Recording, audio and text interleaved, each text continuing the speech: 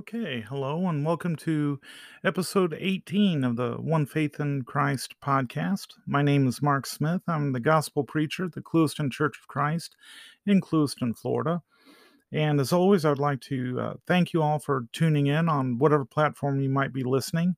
Right now, I believe we're on 9 different platforms, of course, including Anchor or Google, Apple Podcast, Bullhorn, and many others. So, however you're listening, I certainly do appreciate it. I would also like to encourage everyone, if you enjoy these podcasts, you could also look me up on YouTube. Just go to YouTube and search up Clewiston Church of Christ, and you'll see me on there. Mostly giving my sermons, but I'm also beginning to do lessons there as well. So I encourage you to do that. Or if you'd like to read different articles, if you go to blogspot.onefaithinchrist.com, I am there as well, writing different articles on different topics or subjects. And if there's a subject that you would like to discuss, please contact me at Clewiston Church of Christ at gmail.com. Or you could contact me here on Anchor, anchor.fm as well. There's a button there where you can click and leave a voice message or however you would like to do it. And also, of course, you can look me up on Facebook as well. And as I always like to say, I will keep your name anonymous unless you specify otherwise. And well, I guess we'll just get right into this or today's topic. The last episode I did was just a couple of days ago, and this one is kind of goes along with it. But in the last episode, we discussed why we should worship God on Sunday, and we closed by saying how many people believe that God truly doesn't care when or how we worship, as long as we do worship. Now, the question is this true? And if so, why did God give us commands and examples to follow? Did he really leave it up to man to do as he pleases? Hey, some say as long as it's in God's name, right? As long as we do it in his name, it's okay to do. Because also, God doesn't say not to do it. And that's the way a lot of people look at it. If God doesn't say not to do something, well, then obviously that's okay to do. And we'll talk a little bit about that later as well. But logically speaking, the answer is no. God did not leave it up to man. And that's probably because man would do as he wants and change things to fit his needs and wants, just as he has done today anyway. The Bible would be, in fact, much smaller when you think about it. After all, God would just say, all you have to do is believe in me, or all you have to do is love me. And everything else is left up to you, is left up to man's devices to do as he wishes. And that is the exact reason why today we have literally thousands of denominations. I couldn't even tell you how many different denominations there are. God only wanted one faith. In fact, Ephesians chapter 4 tells us that there's one God and one faith. And that is what, he wants us to do. He is very specific in how we are to do things. We must not only listen to what God says, but we need to hear what he doesn't say as well. And please keep this in mind. In Malachi chapter 3 and verse 6, which is one of my favorite verses in the Bible, in Malachi 3:6 it says, "For I am the Lord, I do not change." So when these denominations began popping up really as early as the year 600, have to remember before the year 600, we didn't have a lot of denominations. But from that point on, it was changing whatever denomination they were in. In fact, if you are a member of a denomination, think of this. If your belief has changed at all from the time that that denomination started to today, if your doctrine has changed at all, and I'm not talking about things that aren't doctrinal, but if your doctrine has changed at all, one iota, from the time it started to today, is that really the true faith that God is talking about? Because again, God says, I do not change.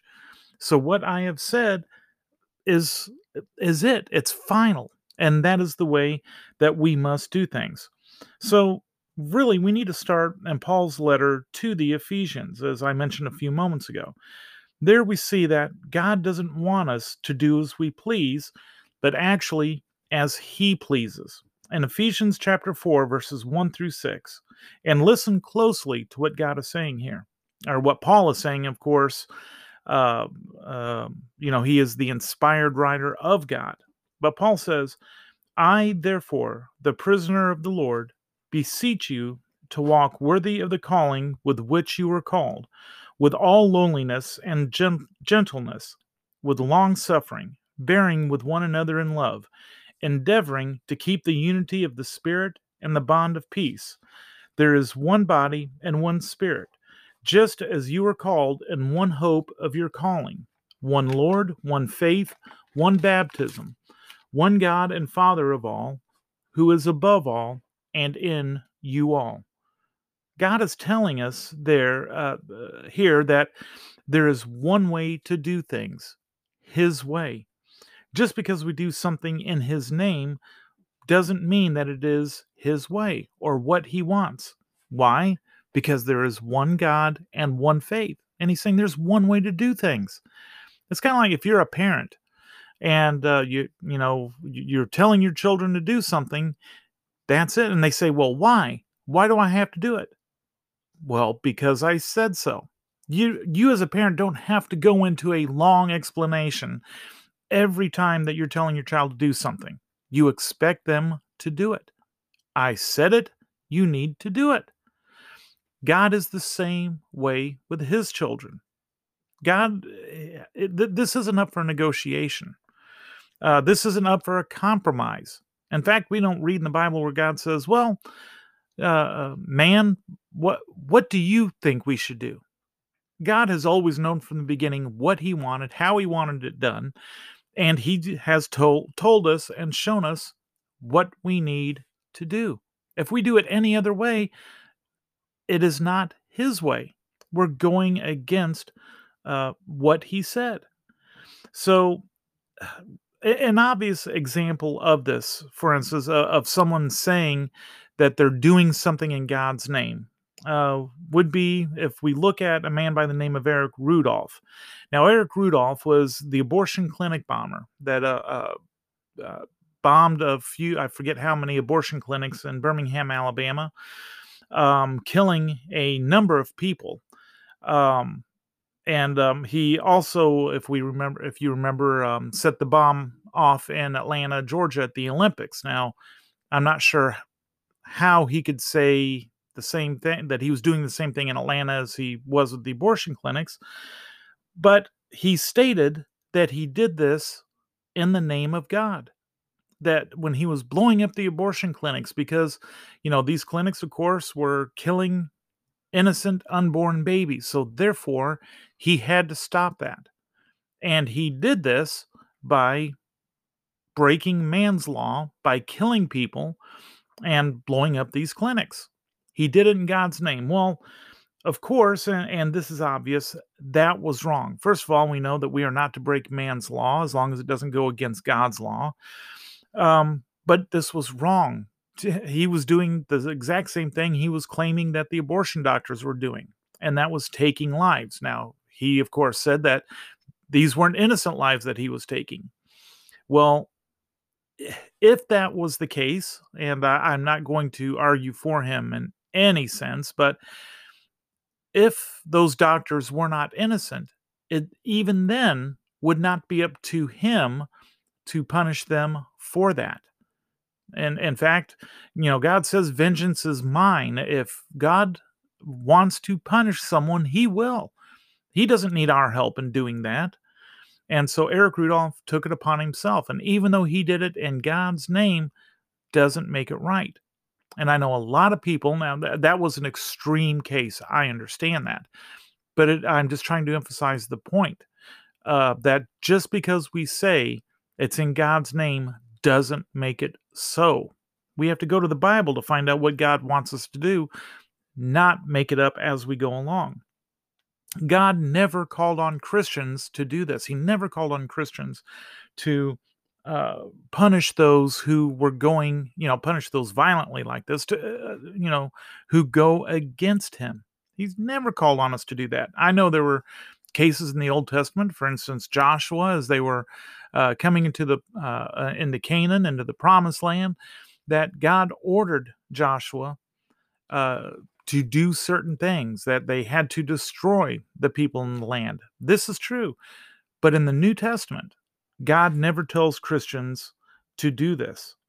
But what about an example or two from the scriptures? And moving away from Eric Rudolph, how about this? In First Chronicles, we read where David was moving the Ark of the Covenant, and God had made it clear that no man was to touch it. And if you touched it, you would die. So in First Chronicles 13, 7 through 10, it reads, So they carried the ark of God on a new cart from the house, bear with me with the names here, from the house of Abinadab, and Uzzah and Ahio drove the cart. Then David and all Israel played music before God with all their might, with singing, on harps, on string instruments, on tambourines, on cymbals, and with trumpets. And when they came to Chidon's threshing floor, Uzzah put out his hand to hold the ark, for the oxen stumbled. Then the anger of the Lord was aroused against Uzzah, and he struck him because he put his hand to the ark, and he died there before God. Now, yes, God had said, do not touch it. And if you touched it, you'd be punished in that manner. And I know a lot of people have tried to argue and say, how was God that unfair? Or was he unfair? Look, that shouldn't even be a question, let alone arguing for that. No, God was not unfair. He made it clear, do not touch the ark. Now, Uzzah was not trying to go against God. He was simply trying to help so the ark would not fall to the ground. Surely he found it honorable to be chosen to guard the ark, and I'm sure instinctively touched it, thinking of God, not wanting to allow something this precious to touch the ground. He was not doing it out of any malicious thinking. For those who think that as long as you do something for God in His name, and He will accept it because it is in His name, really need to look at this account. God is serious about how we are to do things. We can't worship any way that we want, but must listen to see how God wants us to worship. Was God serious when He said, do not touch the ark? Obviously, very much so. Again, Uzzah was not trying to do any damage, but God was making it clear, I mean what I say. When I say something, you are to follow it. When I show you something, you are to take that example as gospel, as a commandment. That's why that account is even in the Bible when we think about it. Why is that important? Because God is saying, this is what I mean. Now, we can look at the strange fire in the Old Testament that as, oh, their names, of course, escape me at this point, but the fire that was supposed to be lit during the Exodus, there was a certain way that they were to do things. Now, these two men, sons of Aaron, brought this strange fire to light the fire. Now, meaning the word there meaning strange is simply meaning something other than what God had commanded. Again, I don't believe there was any malicious intent from these two, but they brought in something in God's name, something besides what God had told them and shown them to do. And again, they drop dead at that moment. God means what he says. And so we have to do as he tells us. We can't worship any way we want, but we must listen to see how God wants us to worship. Listen to what Jesus says in John chapter 4 and verse 23. But the hour is coming, and now is, when the true worshipers will worship the Father in spirit and truth, for the Father is seeking such to worship him. He makes a point in saying true worshipers. There are countless people out there today who will worship any way they want and say God doesn't care because we are worshiping him. Well, Jesus is telling us about true worshipers, meaning there must be false worshipers. Those who are not worshiping in the correct spirit and those who are not worshiping in truth. If if you are worshiping exactly the way God told you to worship, he obviously is not going to punish you for that. But if you are worshiping in another way besides the way that God told you, then you are going against God. An example of this would be the Lord's Supper, or some people call it communion or the Eucharist. But there are some organizations, some denominations, who choose to do the Lord's Supper once a month or twice a month. There are some that do the communion every 6 months. And they're saying, well, we're doing as God said. But what does the Bible say about the communion, about the Lord's Supper? It says, or it shows us, it gives us the example, and we talked about this on the last episode, but on the first day of the week, when they came together to break bread, on the first day of the week, how many first days of the week are there? Every week has a first day of the week. We are to come together every first day of the week, which is Sunday, and part of that worship is the Lord's Supper. Now, to me, it amazes me why people wouldn't want to celebrate the Lord's Supper anyway, because it is in memorial, I'll get it out there, in memorial of Christ, of everything that he did.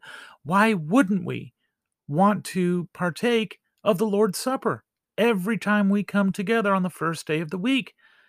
But yet there are some who say, oh, we only need to do it once a month or twice a year or whatever the case might be.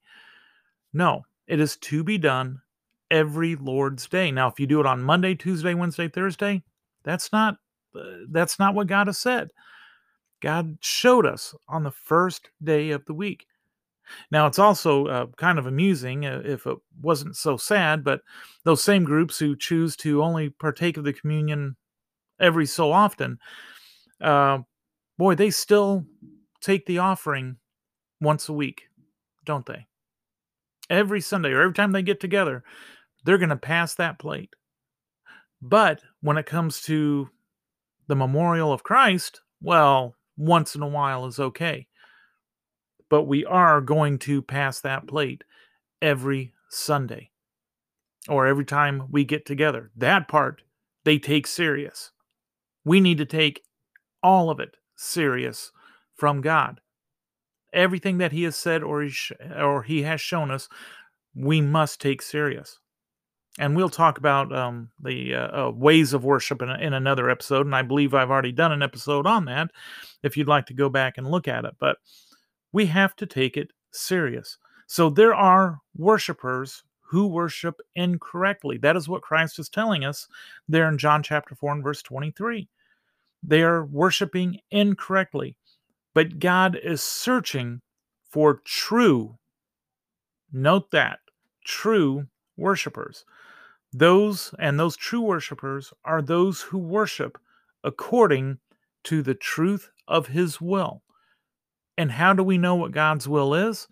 Well, he has shown us, he has told us. That is in the New Testament. If we are doing anything besides what we find in the Bible, in his word, It doesn't matter if you're saying it's in God's name. It's just like Eric Rudolph. He was doing it in God's name. Well, it doesn't mean that to be true. And you are taking a major chance on being punished for that. So do as God says. It's that simple. Now, in closing, some people, many people, as I stated, like to say, well, God doesn't say we can't do it. Well, think about this. If God told us everything that we can't do, if we have the Bible as we know it today, and if God said everything that we can't do, besides everything that we are to do, the Bible would fill up a library. It would be volumes and volumes. It would be everything that we can't do. God doesn't have to tell us everything that we can't do. He just tells us what we are to do. Let me simplify that. Again, if you are parents, or if you're not parents, but you remember back as a child, if your mother or father gave you, I don't know, $20 bill to run into the store and get a gallon of milk, a loaf of bread, and a carton of eggs.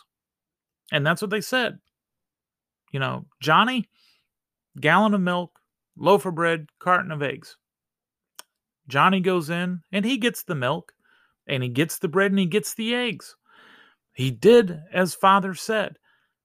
But then he notices, oh, he still has, $13, $14 left, depending on where you live and how expensive things are. Well, then Johnny goes and buys $13 worth of candy. And he comes out to the car, and mom and dad are like, what is all of this? And Johnny says, well, I had all this extra money, and I went and bought all the candy with it. But, and he says, but Dad, you didn't tell me I couldn't do that. His father had given him very implicit instructions there to buy 3 things, and that's it. Now, for the father, he shouldn't have to say, buy the eggs and the milk and the bread, but don't buy Reese's, gummy bears, sodas, and Skittles, or on and on and on and on. He shouldn't have to say, don't buy anything else. But I told you what you needed to buy. It is the same way with God. God has told us what we need to do to find our salvation, how to worship. And yet people want to add or take away from his word because he didn't say you can't do this. God didn't say you can't worship on Fridays, so therefore we can worship on Fridays. God didn't say you cannot partake of the Lord's Supper on Fridays, or you can't partake of the Lord's Supper twice a year or once a month. He never said you couldn't. He doesn't have to, because he told us when you were to do these things. And in the end, this is what we're talking about in these last 2 episodes. It is the authority of God. He doesn't leave it up to man. So stop trying to help God in that way. You want to help God, then do as he says, and then go out into the world and spread the word and bring others to him. Unfortunately, there are so many people today who are moving away from religion, moving away from God, because they are sick and tired of all of the rules, and these rules that change from day to day. Well, God doesn't change. Malachi 3:6. So when something is changing, it is because of man trying to help God, trying to outthink him. Don't do that. Just do as God has told you to do. Well, I thank you for tuning in to this episode. And again, if you have any questions or comments, uh, please contact me. Or if there's something you would like to talk about, please let me know. In fact, this is why we started this conversation. Someone had asked me a question, And so, please let me know, and I will gladly talk about it and get down to the truth of the matter. So, as always, I hope you have a wonderful day. I hope you attend worship on the next Lord's Day, which for me is tomorrow. Uh, I'm doing this episode on a Saturday evening. But if you have any other questions, please contact me or your local Church of Christ. Um, I think I am going to do an episode here in the next few days. Not a normal episode. It's just going to be on places where you can contact, or internet sites, or things like that that might help you if you have any questions. If you can't get in touch with me, to look at these other places and get some information that you might want. But anyway, contact your local Church of Christ if you have any other questions, and I'm sure they'd be more than happy to speak with you on any subject. So, anyway, again, thank you for tuning in, and we will talk to you soon. May God be with you.